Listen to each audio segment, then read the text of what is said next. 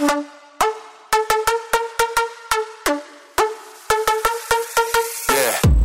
to the good, the bad, and the horrible.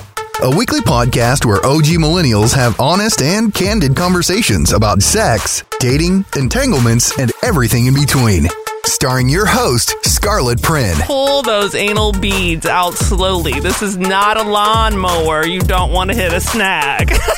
And featuring guests Hazel Goddess. If you're not at least 9 inches, you're not getting on this ride. Lolita Rum. It hasn't been anything this big in front of my mouth in a while. We have a heavy one for you today.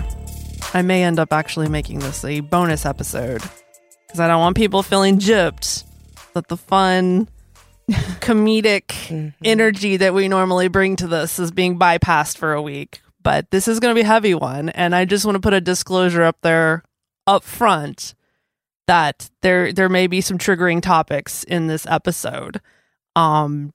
We are going to get into paranormal experiences, and we're going to get into some religion talk that's very much coupled with this, and specifically experiences that I have had. And the reason why I'm bringing this up on this sex podcast is because it plays very much into the reason why I ended up with my husband. I think there's a big piece of the puzzle that's been a bit mystifying as to why I married him, especially when I've said on the podcast that I knew going into my marriage that he was not the right person for me, but I still married him anyway. And so this episode is going to kind of fill in some of the gaps that have been here. But I did want to put a disclosure out there that if this is a topic that is triggering in any way, viewer discretion advised. It's a good one. It definitely explains a lot about you as a person and who you are now, getting that background. But it's good. I've heard it several times. It's a great story, but we're ready for it. Let's do it. Yeah. So in episode 5, our sexual shame episode, I talk in detail about what happened with my first husband, how he committed suicide. In a nutshell, he jumped from his 6-story parking garage at his workplace. And I go into detail on episode 5 about what happened. So I'm going to pick up the story from where I left off in that episode. When he died, that was grief that I have never experienced in my entire life before or since. I'll never forget that. Just the gut-wrenching grief, like physical pain. Like that kind of grief is just absolutely extraordinary. And I'll never forget that first night, just feeling it in my gut, just the sobs and just the utter devastation. Yeah. Yes.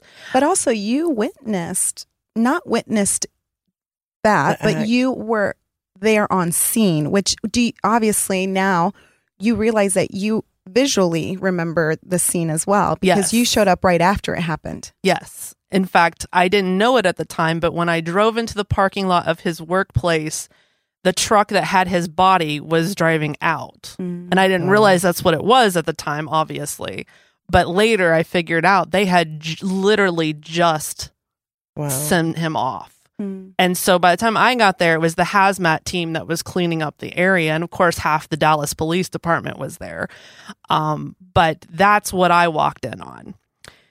So obviously, a hugely traumatic event had just happened. And I'm sorry, really quick. I remember you saying it was hard for me to believe he chose that. Oh, absolutely. You said, nope, something's wrong. Yep. Show me. Wow. I want to know. Yes. And I think I remember you telling me that you even saw videos, correct? Or they told you they saw a video of him. Well, the police, they were trying to investigate and do their due diligence just to make sure there wasn't any foul play or anything. So they were pulling security footage and things like that. So they found video of him. He originally was trying to get up to the 24th story of his office building, like up on the roof to get roof access, but he couldn't get up there. The roof access was locked. So that was originally where he, obviously we're speculating, but he was trying to get up there. And he didn't work on the 24th floor. He had to take an elevator up to it. Then whenever that didn't work, he went down to the parking garage, and that's where he ultimately jumped. So they don't have footage of him actually making the jump. you know, they have it's all speculation. Right. They also found in his computer that he had searched up ways to commit suicide. And then, you know, I talk about other things. I won't get into it in greater, you know, detail here because I do talk about a lot of this in episode 5 about the sexual shame and how that played into why I think he did what he did. So after that, of course, you know, going back to the grief, like that hugely traumatic event, like I've never had before. And for a while there, I did not even want to be by myself, which is very unusual for me. Because I normally need alone time.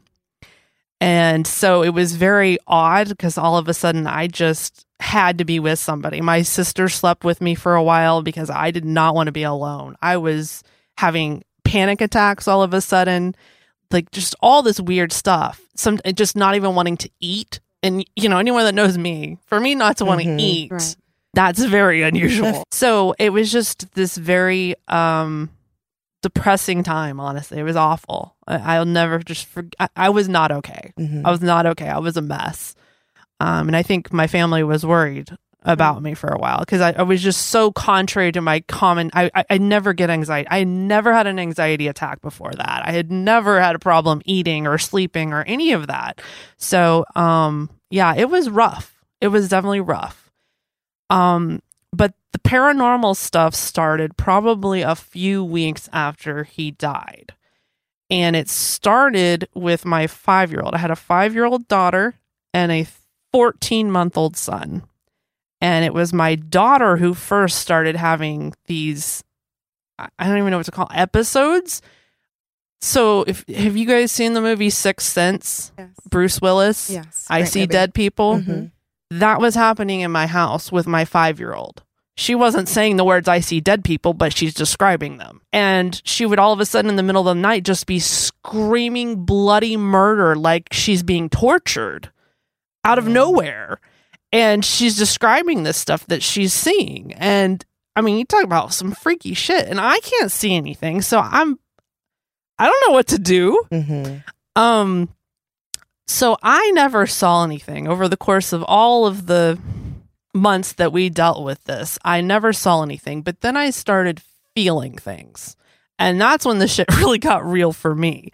I would walk into my condo, and as soon as I would walk in there, my hair would stand on edge, like immediately stand up. Like it was like I could feel some sort of presence that was giving me this irrational terror. It was so creepy. So creepy. And then in the middle of the night, I'd get it. And I'd get the sleep paralysis that you're you know, frozen. I've done, literally. And I'd be sitting there thinking, can I move a toe? Right. Can I move a finger? I was literally paralyzed. I couldn't move anything. Right. And it was it's always almost like a pressure on you. Like you can't get out of your bed. You're frozen to it. Yes. Right. And it's coupled with fear. Like you have this just irrational fear. So I've never experienced anything like that. And here's where I'm going to incorporate the religion part of this discussion. At that point in time, I am 28 years old, and I've shared that I grew up in a very Christian, conservative home. My parents grew up with a Baptist background. We were in Baptist and non-denominational churches growing up. I was very exposed very often to the thought and the belief of spiritual warfare, right? In church culture, that's a very common term. Demonic spirits. Right. Correct. Demons. It is real. Right. And so that's the framework by which I'm processing all of this, right? And so I had heard, I couldn't tell you how many sermons and seminars and conferences where spiritual warfare was a topic of discussion and everybody has their, here's what you do when this happens type thing. So I had heard all these stories of people going through exactly what I was going through. And the way that I heard to deal with that is proclaim Jesus's name, right? In Jesus's name, get out of my house. You know, you leave my daughter alone, whatever, right? Like you're talking to these demons out loud and you're sending them on their way. Well, you even see that in movies, right? Yeah. In the name of Jesus. And right. You leave this. Right. And so that was how me and my family were handling this, is every time something like this would happen, we're proclaiming Jesus' name. You're Get out of taking my authority. house. Right, whatever. And it was like, okay, we might have gotten temporary relief, but then it's right, this shit's happening again. Right. And it was sometimes really scary stuff. Like I remember kitchen cabinets all coming open, right? I'm telling you, Sixth Sense was happening in my house. In the middle of the night, I remember I was working on my laptop, and all of a sudden, this upstairs, I heard this huge crash. It sounded like what I thought had happened based on the huge crash that I'm hearing is that the bookshelves upstairs had fallen down. And I thought, oh, my son, who was a toddler at the time, he must have gotten out of bed and climbed up on the bookcase or something and so I'm in a panic running upstairs. There is nothing disturbed. Nothing. Wow. Like everyone's asleep. Everything's in its place. But this crash I heard, I'm like, I know I am not going crazy here. And even like, I remember in our hallway upstairs, there was a creak in the wood under the carpets. You always knew when someone was walking that hallway, and you'd hear that creak when no one was walking down that hallway. It was just creepy as hell. All this stuff going down. All right. So fast forward to whenever I meet my husband. Obviously at that point, he's not my husband. We actually met in college. Because one of the things that when I finally kind of got my feet under me, I had decided I'm going to let this event cause me to do things I otherwise wouldn't have done. And one of those things was to start going to college, which for me was a huge deal because I was homeschooled from kindergarten to 12th grade. I had never been in a classroom in my entire life. Right. So my first day of college at 28 years old was my first day of school ever. Wow. And my parents were pretty antagonistic about the whole idea of college in general. I mean, when I say we grew up in a very conservative Christian environment, absolutely. Like an environment where it was colleges were evil, right? That's how you lost your faith. Right. You would lose your faith. It's because you're exposed to everything now. Right. They don't have you sheltered in their home. Right. Now you're exposed to everything. Right. So my parents were actively against higher education.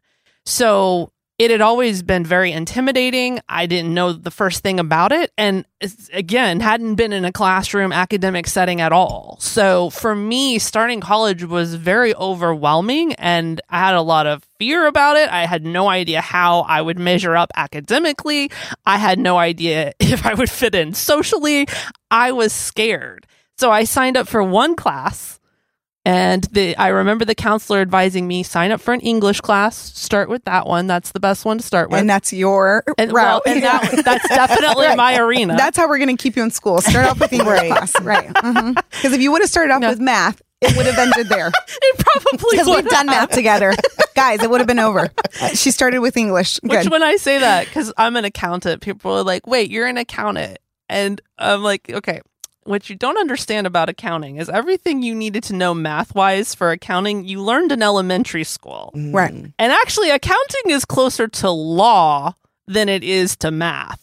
There actually is a lot of ambiguity in accounting where it's a lot of how am I going to defend it to the IRS, right? Interesting. So that's what people don't understand about accounting. It's actually more law, which ties more into what you do in English class, which is a lot of debate about text, right? And thanks to QuickBooks, I mean, it makes it easy now.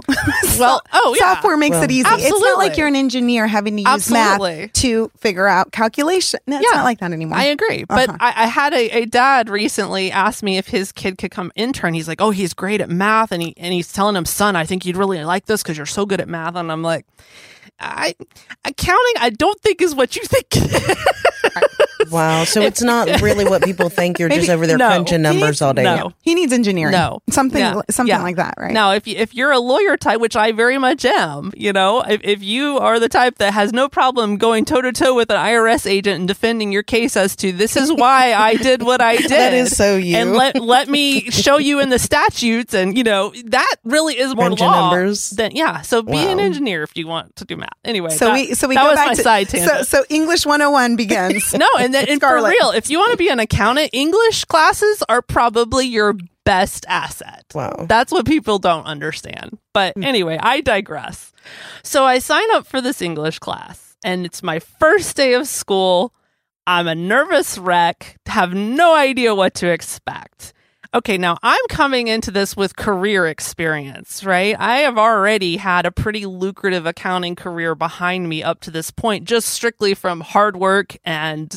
You were self-taught in a way, right? Well, and I started as a teenager because both my parents were entrepreneurs. That's right. And so they trained me on all things business at a very young age. Right. And I have the personality for it too. So I've always been very strategically minded. I've always been a hard worker.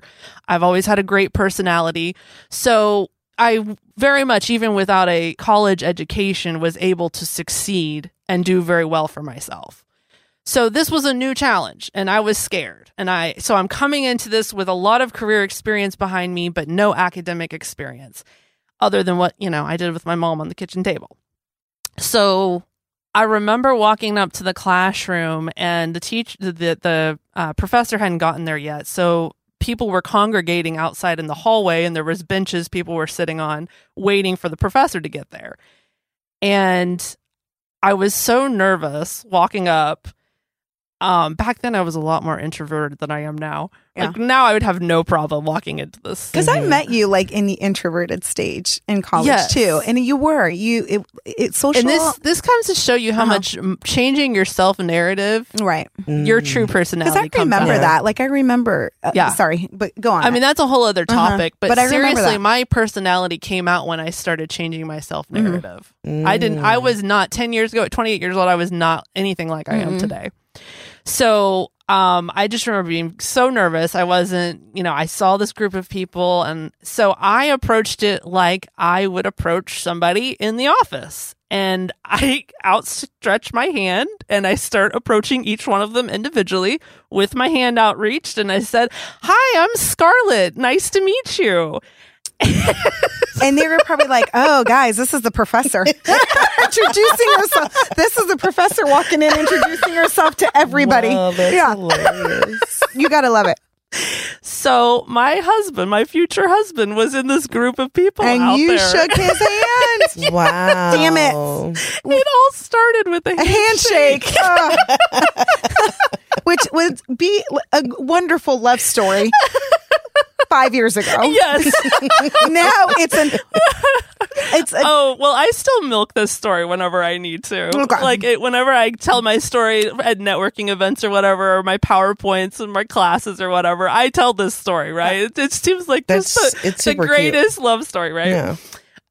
Anyway, so he laughs about that whenever he talks about this story, because he was like, I looked at you like, what is Did he think you were the hell? professor? At first, he says yes. At first, he thought this was a professor. Yeah. She's over there just shaking hands with all these random people. Yes. That shows you how much of a fish out of water I was. Wow. But good for you for taking the courage to do that. It is. I mean, you good. went from a very sheltered background to I'm going to go to college. Yes. You know what? My husband died. I'm raising my kids. Let me get out of here. Yeah. Yep. Good for you. Did. And to just going for it, and I like that. And I was a front row person. Of course, I was always in the front row. But it was funny because my husband would drop these little hints like, "Hey, if you ever need help with any projects," or like he'd drop his phone number constantly. Look at Snake Man. Do you want to explain why you call him Snake Yeah, Man? why do you call him Snake Man? He's obsessed with them. He loves them. He thinks they're Snakes. the coolest things. He goes to snake conventions. Wow. It's just It's hate weird. Okay. It's weird. Not, It's no weird. wonder See, why no, you, it's you not don't weird. like pets. I don't like pets in general. It's nothing specifically about snakes. I don't like pets in general. But if snakes are creepy. I agree. Yeah, I'm snakes not are a into little them. much, right? I'm not into them. And he finds them fascinating. And I don't want to say weird. To each their own. But I say weird. To him, it's fascinating. Okay, fine. But we've had I'm sorry great, if there's any listeners out there that are snake fans. We love you. Yeah. Fascinating. I will say that again. We love you over there. Yes, and From a distance. Right. And Lolita's gonna say it again. To each their own. Whatever tickles your pickle. But he's Snake Man. Anyway, he kept dropping his number, which I didn't know him, of course, at that point. But knowing what I know now, he's dyslexic. he's not academically inclined at all. Like, he barely scraped by school, right? So the fact that he's offering me assistance, right? Oh, that was his projects. He just tried to get his foot in the door. But come on now. But he's a good looking man. Yes. And now you've gone a while without sex. Yes. So that is correct. that plays into it. They look so much better when you're hornier. Oh my gosh, that's so true. But then when you release it, you're like, what the hell was that thinking? Was it that great? What the fuck was wrong with me? Well, okay, so that does play into it. It does. I would say it was about the 3-month mark after my husband had died. I was fucking horny as hell. Well, and by naturally, you are a sexual person. Yes. So think about it. It's not like you can go a long time without it. You like to be cuddled. You like to touch. That is who you are. So to not have that at all, now everything looks a little... And at that point in my life, at 28 years old, again, still with the framework that I grew up in, I wasn't masturbating. It took me years. That was a no. Yeah, no, you never touch yourself. That's a big curious. Within that 3 months that you went through, were you still experiencing all of this? Okay. Yes. So whenever you entered school Sorry, and all I put a you pin. I'm taking a side trail now so we can get back to the paranormal. I'm coming back to it. Yeah. So I was just curious. Yeah. Within that 3 months, you were still experiencing still going something on a regular all this basis. is still going on. Okay. She just started school. Yeah. Okay. Yeah. In Right, so in the it's still- middle yeah, of okay. all the started school. craziness, I Right. started school. Yes. Okay. But yes, all that's still going on. In fact, it went on for probably a good 18 months or so after that. Wow. Yeah. So, and I'll come back to that, but I'm taking a side trail now because I want to talk about how my husband got incorporated into this story. Okay. School, I really gravitated towards it. I mean, I got a full ride scholarship to go transfer and get my accounting degree. And so I was doing student research conferences and winning paper awards and all this stuff, right? So the irony that he was going to help me with a project was it's kind of funny looking back on it now. But at any rate, he kept finding reasons to... Well, you were in a damsel. To him, it was a damsel in distress. Right. Almost, right? Well, he didn't know at that time. Oh, you weren't opening him up to him about your home Well, life in yet. the school setting, when he's doing this, we didn't really know each other yet. Got it. This is just during So class. she's just the new girl. She's right. the new girl. Yes. And, knowing what I know now is because of my tits. He's a boob guy. Yeah. And I wear things with cleavage. Right. So, well, you're an ass girl too. I mean, you have a big. Is it Yeah, ass? you have a and nice tits? he does say that I turned him into an ass guy too. Yeah. You have an hourglass figure. Yeah. So anyway, so he kept dropping his number, and then one day we were in a conversation and he said something to me that was so mystifying to me. He said, "Do you know that you have an aura?" And up to that point, I had no clue what the fuck aura was. Didn't even know what the word meant. Had no idea what he was talking about. And so I started asking questions. I'm like, I don't know what that is. Can you explain? And he tells me. He gets into it, which I think leading up to this conversation, I can't remember exactly, but I think I had told him, I started telling him what I was experiencing with all this paranormal shit. And anybody that knows me knows I'm an open book. There's no subject in my life at all that I won't talk to whoever about unless there's some specific reason for me not to say something, like, obviously some of these topics I don't talk to business people about, right? But it's not because I'm unwilling to talk about it. So I had shared with him this stuff. And so I think the fact that I was talking openly about this made it a comfortable place for him to say that to me. And so he started telling me that he saw auras around people, and like 5 different colors, like white, black, red, blue. It radiates off a person, right? Like it radiates. He It's like a described it halo. as like an outline. Right. Yes. But he said not everyone had them. And he told me, he said, "You have a white aura." I'm like, "Okay, what does that mean?" He said, "I'm not sure. I've only seen it twice in my life." I'm like, "Interesting." And so then I'm the adult equivalent of the toddler always asking why and what and how. And yeah, so I'm starting to do all this research. I say research. I was doing a Google search. Like, what are auras? What does it mean? What's a white aura? And I quickly realized it depends on who you ask. Because I didn't know that. Everyone's got their own opinion about what auras are and what they mean and what the colors are. So I was getting nowhere because I'm like, this is not helpful in the least because it literally just depends on who you ask. Right. But I found it fascinating that he had only seen it one other time in his life. That was interesting. And he had told me that when he sees red, he was able to identify that red meant a serious illness. And so when he saw red, he would tell him, go see your doctor. And it always ended up being something like majorly wrong, which is interesting. He saw black and he related it to deception. He said he always saw a black aura when someone wore a costume. And so when he saw black, he linked it with like hiding or deception. So some of them he kind of deduced what but he'd never been able to figure out the white one. To this day, still don't know. When he saw my daughter, my 5-year-old daughter later, he said hers, like usually it's just a faint outline, but he said my daughter, my 5-year-old daughter was like bright to the point he couldn't even see her clothes, which was interesting. So that's how we got into this discussion about paranormal things. And he ended up coming to my apartment or my condo. Study. To study. Oh yeah, to study, quote unquote. Now we're at the study. Yeah, now we're at the study portion of our relationship. I'll just say this: we went very quickly from "here's my number to help you with your project" to fucking. God, horniness makes you do some crazy shit. Wow, 3 months. And I mean, we've shared that our sex, for me at that time, 28 years old, it was mind blowing. So we were fucking. I will never forget. Okay, so. To backtrack a little bit, he shared with me that he didn't just see auras. He saw a lot of things that other people did not see. I didn't know it at the time, but apparently there are a lot of people out there that see spiritual beings of all sorts and sizes and shapes and colors that other people don't see. But you don't hear people talk about this too much. Yeah, because of judgment. Because I was about to say, it's the same thing, the judgment. Right. And up to that point, there was only one other person he had ever talked to about that. And that had been someone in his high school that also saw these things.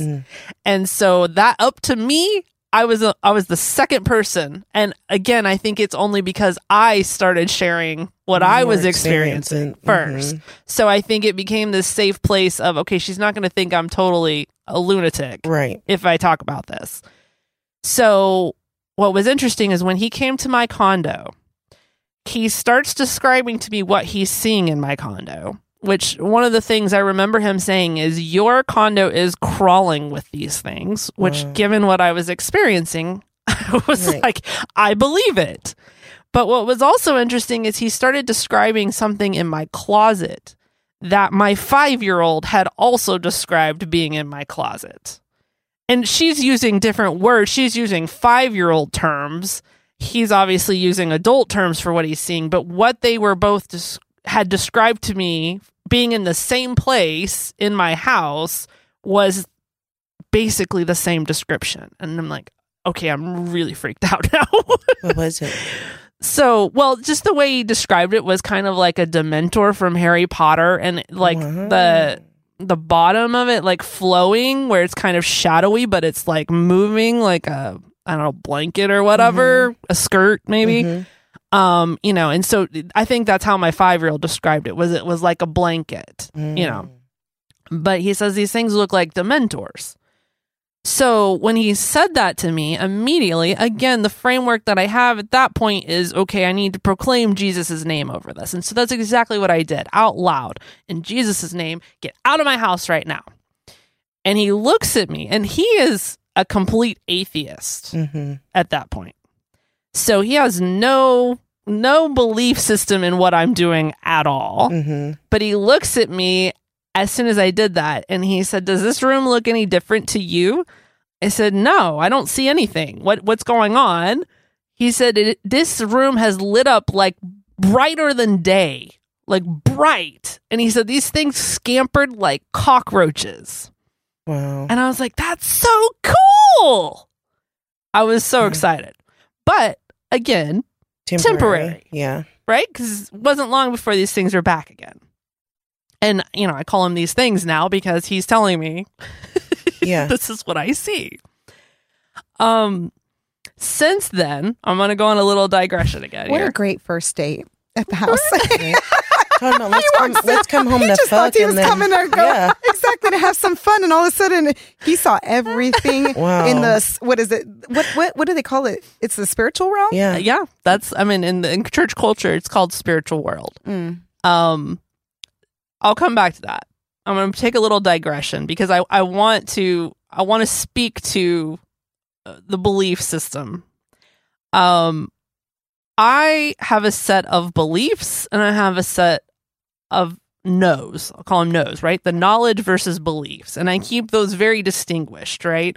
And the beliefs I hold very loosely because I realize that the amount of knowledge that I'm in myself in awareness of is less than 1% of all the knowledge in the universe. Of course. Right? I will always say, I know enough to know I know very little. Exactly. Right. I really do. Exactly. And your beliefs can change. Absolutely.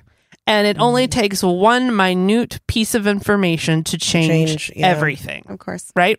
So I hold beliefs very loosely because I realize if I had even 1% more knowledge, all those beliefs would probably be completely different. Right. So I hold them loosely.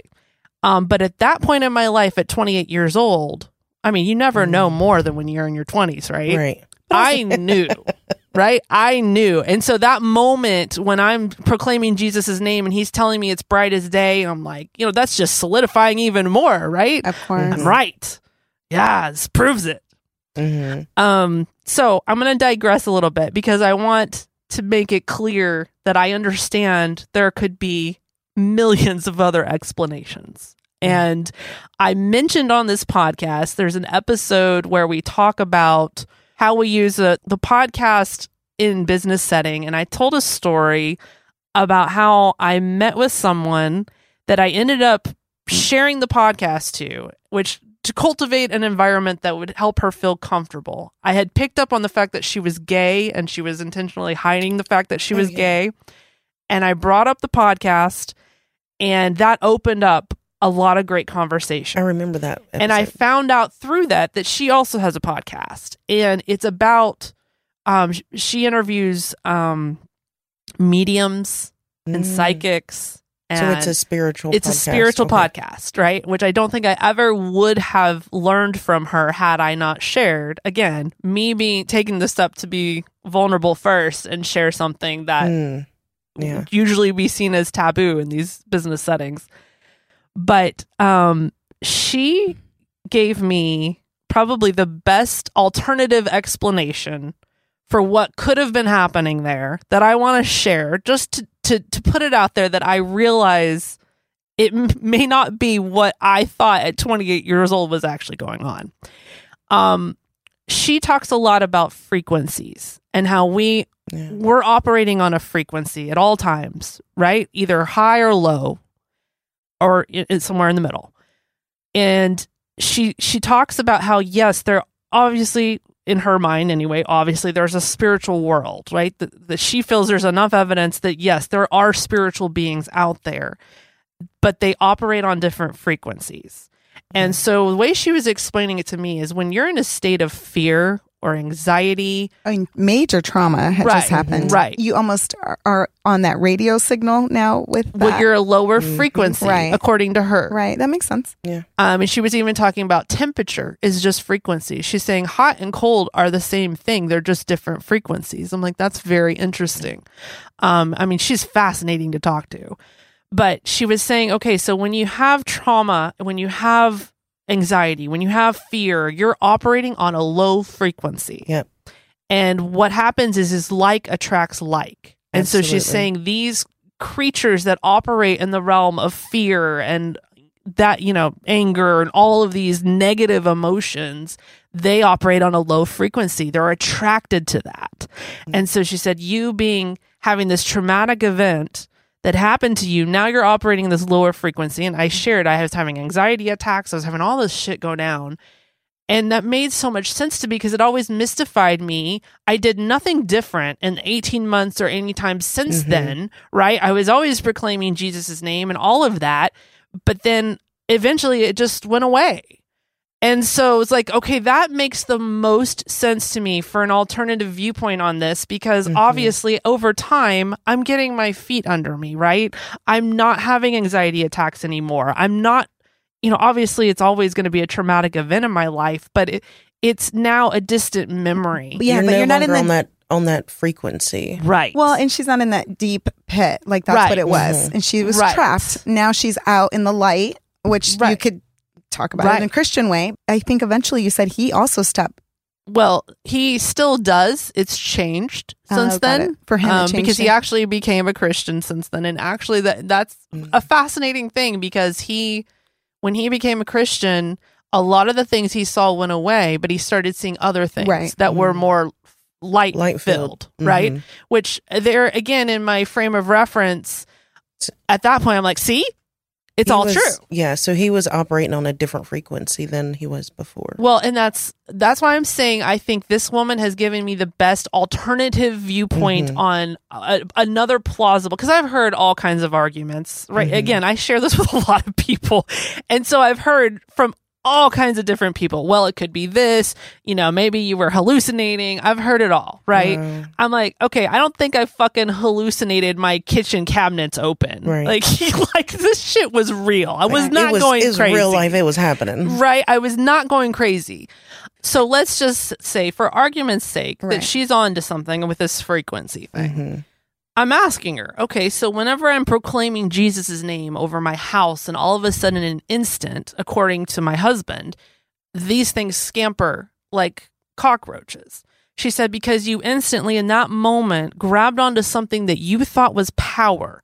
You immediately elevated your mindset to a higher frequency because you thought you latched on to the answer. Right, so it could have been anything, and she could have said anything, but whatever you latched on. With her higher frequency and the belief that what she was saying or doing, that is what made the difference. So she's saying, well, basically, what happened in that instance is I elevated my frequency rapidly, super quick, because I thought, oh, I've got this, I have the answer to this, and that's what repelled them. According to her, this is her theory. It makes sense. Right? I believe it too. Yeah, it makes sense. But also when you speak of authority, regardless if it was Christ, Allah, Buddha, whatever you're speaking in authority, you're just speaking with confidence and you're like, you're not going to get to me right now. So, the belief, I think, is the key there with that. Right. Absolutely. The belief that you have something that's going to change. It's the hope. Right? It's the hope. I have the answer to this problem. You're right. I believe that. So, and I think the same could be said for what happened with my husband. He had this answer, Christianity. He is an atheist up to that point. He's given this outlook of, hey, here is a God and a Jesus that loves you, which he came from a very traumatic upbringing. And I'll even speak to that a little bit. It's very interesting. When I was in college, I took a religion class. And I remember when we got into the topic of Buddhism, we had a section of our textbook that was talking about this very specific sect of Buddhist monks and the techniques that they use for meditation and how it often created these, for lack of a better word, hallucinations. So when I read that, I was like, oh my gosh, this is exactly what my husband has described to me that he was doing as a kid, because his coping mechanism, he was in and out of foster care. He was sexually abused. He was physically abused. He'd get locked in a closet for 9 hours at a time in a dark closet, like horrible upbringing. His way of coping with this was what these monks were doing. It was meditation. He was elevating his frequency so high that he was able to go to the spiritual realm. And from his kid's standpoint, what he was thinking to himself is, I'm going to listen for something a mile away. I want to see if I can listen to something he knew was far, far away. I'm going to see if I can hear it, right? And to do that, he had to get his breath really shallow and quiet. He had to calm himself, get all his bodily functions toned down. Or he would do something like he'd look across the room and he'd focus very intently on something and say, I'm going to move that with my mind. And he'd just study it for long periods of time, right? This is meditation. Yeah, absolutely. And he said one day he's looking, he had some kind of artwork on the other side of his bedroom that was some kind of ship. And he said he would always focus on that to try to move it. And he said one day it actually did move. That's amazing. But over the course of him doing this for a while, that's when he started seeing things. It started with orbs, like circles, which after reading about this, a lot of people see these things. But over time, it progressed into more and more things that he was seeing, right? And so this is what this was talking about with these Buddhist monks, that they would do these techniques that he was doing as a kid, and then they'd start, and of course they're all, in their religion, they're obviously seeing this as their gods or whatever, right? They have their way of interpreting what's going on with that. But I was like, oh my goodness, this is exactly what he was doing. So again, I digress. It's okay. It's just a very complex story. Yes. There's too many. Yes.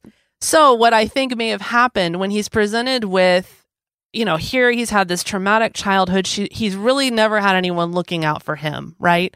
So he's presented with, here is Jesus Christ, and here's a loving Father that love you. They know you and they love you.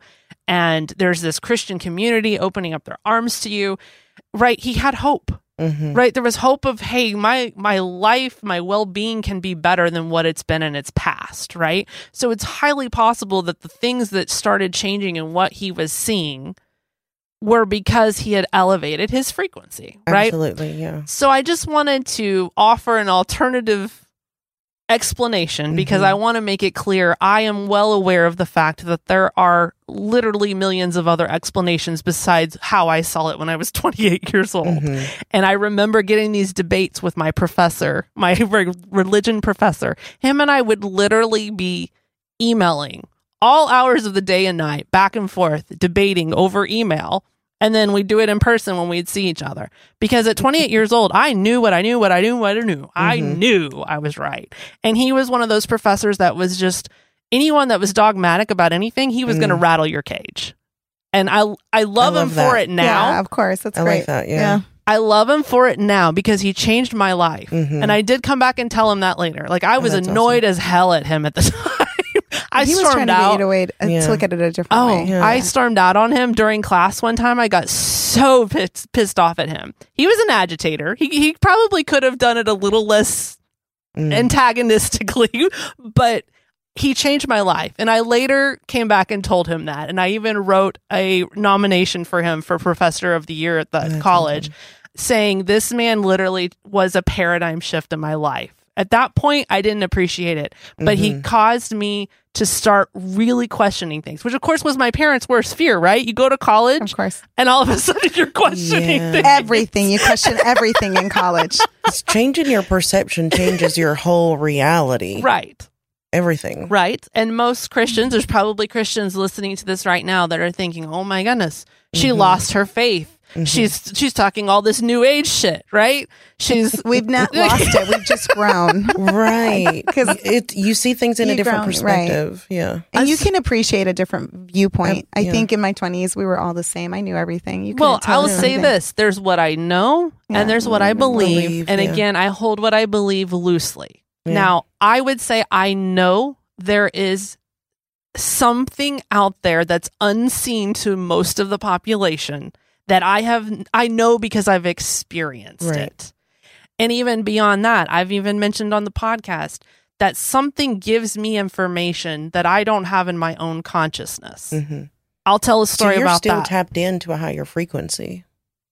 Whether it be that or whether it be God. My whole life I've called it God. Right, because they say you get downloaded. Like it's a download almost. I'll tell you a story about this. Whatever you want to call it. God. Right. the universe. Right. Everyone has a different creator name or opinion about what it is. But here's why I say information that I don't have in my own consciousness. I'm going to tell one story. I have many, but I'm going to tell one that's just because it's funny. There was one day that a carpet cleaner taped a coupon on our door, and I immediately throw it in the trash can. And as soon as I threw it in the trash can, I get this thought in my head. And when I say I hear, I don't audibly hear. There's no booming voice. Right. Scarlet. Right. It's like a nudge. I feel like it's always like a nudge. Like you keep thinking about it and you're like, oh, I'm supposed to do something with this. It's thoughts. So right. In the spiritual world, we normally call those your spiritual guides. Okay. So whatever it is you want to interpret it as, it comes as a thought, though, is what I'm saying. It's not an audible voice. It's not some booming light from heaven. It's none of that, right? You just know that's what you need to do. So I get this thought in my head, take that out of the trash. And so again, I'm translating this as God. So I'm going to call it God. So I'm like, God, I don't understand why I don't need carpet cleaning. And it was a rental house. So I'm like, I'm not going to pay to have my landlords. Like, I'm arguing with God. Okay. So I'm like, I'm not doing that. This is how I talk to God. So respectful. It's because we're stubborn. He doesn't know best. We know best. So I do have active conversations. It's like, I don't understand. You need to explain to me. You want me to call? You need to explain to me why I need to call the carpet cleaner. So I don't. Okay, well, it was not even an hour later that my toddler, and again, this is my son. He's still a toddler at the time. He has a blowout diaper, but I didn't realize it immediately. And he starts playing with his poo. And he's got it all over his hands, and he decides he's just going to have a heyday. Yeah. Well, guess where he smeared all the poo? On the carpet. Not on the tile, on the carpet. He did not touch any furniture. Nothing. He did not touch only the carpet. And so I'm like, really? Shit, now I have shit on my carpet. Shit, God, I hear you. Did you have to do it this way? Yeah, right. Exactly. If you wanted my attention that bad. Yeah, God's over there telling him. I'm telling you, I feel like he has a sense of humor. I'm like, all right, fine, God. He's telling your son. Call the fucking carpet cleaner. So, and yes, I will say fuck to God too. I love it. So I call the carpet He's heard cleaner. it all. It's okay. So I call the carpet cleaner, and I have no idea why I'm booking this appointment. So fast forward to the day the carpet cleaner gets there. That morning, here's God in my thoughts. Transfer some money to your checking account. And I'm like, what? Why? What? Here I am arguing with God again. But I think I just got to the point where, like, okay, what? Fine. What am I transferring? Give me an amount. $50,000. Like, what? Really? So I'm like, fine. God, I can't hear you real well. This is a bad connection. Right. We're breaking up. Bad connection. There's static. Like, come again? What was that? Yeah. I'm going to mute you now, God. Yeah. So I'm like, okay, whatever. Let's see where this goes, right? And of course, I'm curious as hell to know what is the deal with this carpet cleaner, right? I don't know. I can't remember if at that point I linked that this might be related to the carpet cleaner, but I transferred the money. So it's sitting in my checking account now. So the carpet cleaner comes, he's cleaning everything that he offers me. He's like, hey, I could get this spot out if, I do this and that. Would you like me to treat it this way? But I just say yes. Everything he asked me. Yes, go ahead. Yes. Yes. And yes. While you're at it, change the baby's diaper.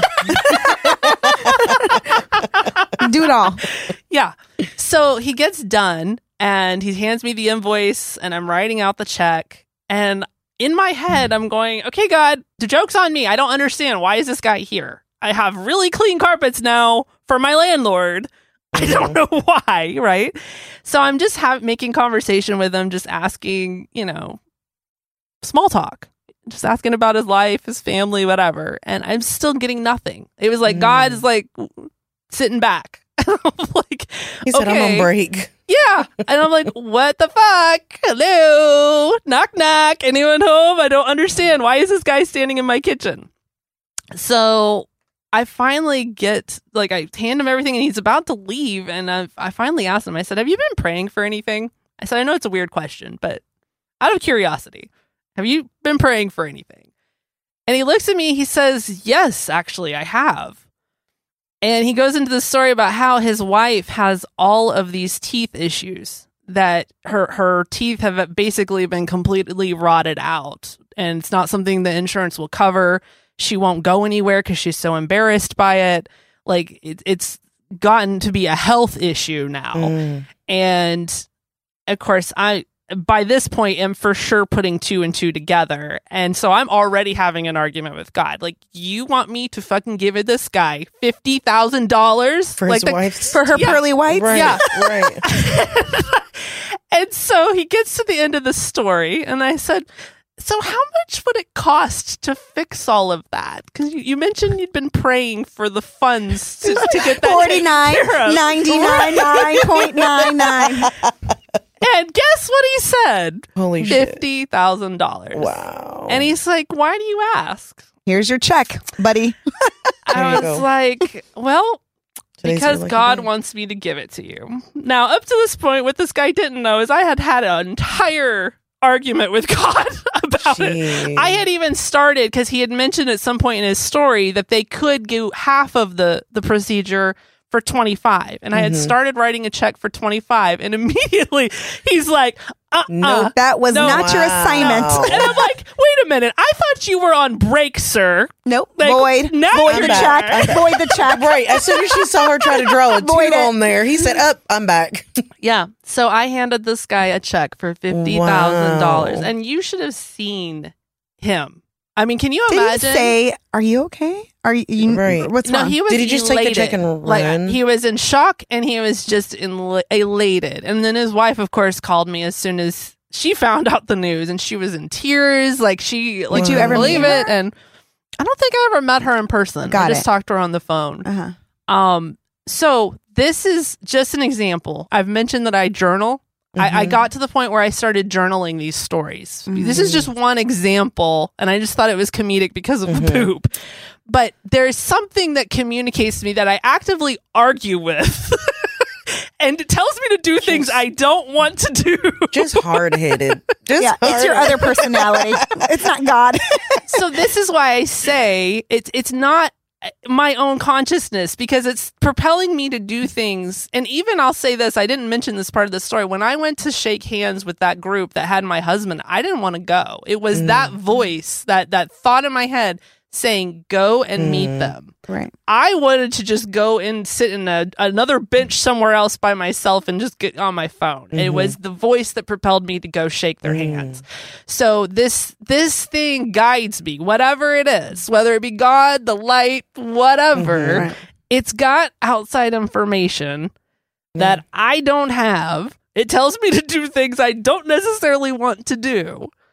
But in the end, it does work out. Works, But maybe you do have it. Maybe it's an intuition that you just don't, you're not aware. That so you keep saying, well, no, it's coming from you. It's coming from your heart. You have a great heart. Maybe it's something coming from you. But how would I have known that he needed $50,000? It's not a knowledge thing. It's a feeling thing. Maybe you just sensed something was going on in his life. I'm just saying, I mean, as much as maybe it's you yourself. You just don't, listen, we know nothing. We know nothing, right? I agree with the lady and feel that it's because you are tapped in and you are actually aware of that voice, and you are aware that it's coming from something that's bigger than you are. And I think that by you listening to it is great. You've probably gotten better from listening to it. Right. I'm just saying, I don't know if it's necessary. I'm sure she still argues. Listen, I believe in God. I have my own relationship. I have my own whatever. But it could just be you and your intuition. And maybe it is that feeling that you have. And it's not that you're getting an answer. It's just something's going on. And you're getting this because you're tapping into that person in front of you. It could be. Just like your husband was able to see things and feel things because he trained himself to a point where he could do it. Maybe you've just trained yourself unknowingly this whole time. Could be. But at the end of the day... Again, I hold beliefs loosely because I know they would change if I had all the knowledge in the universe. You have a place up in heaven, $50,000. And if you're listening, show us your pearly whites. All right, so I need to loop this back around to why I started this story, which is why I married my husband. So he kind of in the process of all of this paranormal stuff going on in my house, right now, he is offering me a window into it, right? And now it's us dealing with it together. You know, up to that point, it was me as a newly single mom, and I'm scared for my daughter. I'm scared for myself. I don't want to be alone.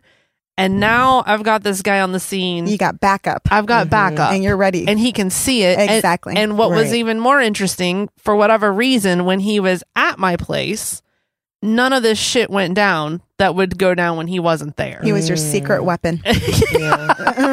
They didn't see him coming. They're like, damn it, she had to go to school. Now, I will say later on, as the months went on, stuff started happening while he was there. So that was interesting. But when he first came on the scene, for whatever reason, this stuff, and maybe it was the Christianity aspect. I didn't think about that until just this moment. But at that point, he was an atheist and had no claim to any religion at all. I don't know if that somehow played into that. You know, maybe it was like, oh, it's a friend. I don't know. Just presenting a viewpoint here. Again, hold beliefs loosely. Right. And isn't it funny how when you're looking back, you're like, wait, I didn't correlate that at that time. Maybe and now it's been years, and now you're looking at it, you're like, wait a minute. I don't know. Because I was thinking, you know, yeah, I do remember things happening later on, months later, after he had already become a Christian. So I don't know if that was related or not. Maybe, you know, maybe it goes back to the frequency thing. I don't know. Maybe the Dementors were just like, let's just sit still for a bit and see what's going on before we can realize is coming onto the scene. Yeah. And then we'll come back out. Right. Okay. Which is smart. So here's this guy who, for a plethora of reasons, I understood was not the guy of my dreams. Right? I mean, he is good looking, good in bed. I've mentioned he can get me off in like 5 minutes, right? Like, he's good in that department. He knows your body well. Yeah. But there is very little intellectual stimulation there. Right. He does not challenge me. He's introverted too. He kind of sits in the background. He doesn't like to really get involved. Which I don't necessarily find that unattractive. It's just he's not a deep thinker. He's not a deep thinker. And certainly if there's one theme that I keep touching on in this podcast is that I really crave deep conversation, intellectual stimulation. I love people that can intellectually spar with me. I don't get any of that with him, right? So I knew this was not the guy of my dreams. However, here I am again, single mom, got all this Sixth Sense shit going down in my house, and then when he's there, it's not, you know. And so it was a very comforting thing on multiple levels. Even if you take all the paranormal stuff off the table, it still was comforting to have someone there. You had a presence. Yes. And he's a fantastic cuddler. I will say that too. You are a huge cuddler. I love cuddling. I love it. And him and I are both side sleepers, and he can hold me all night. I don't move when I sleep. Like, I'm like a stone, unless I'm sick or something. I am like a stone. I don't move the whole night. So, and he would hold me all night. Like, it was just, it was security. So comforting. So you feel safe. Secure. Yeah. Yes. So we were married within 4 months of meeting. 4 months we were married. Because, again, the mindset that I was in at 28 was that fucking without being married is wrong, which poses a very terrible dilemma, right? Because to make it right, you have to get married, or you got to do, you know, the Coco dance that she's doing.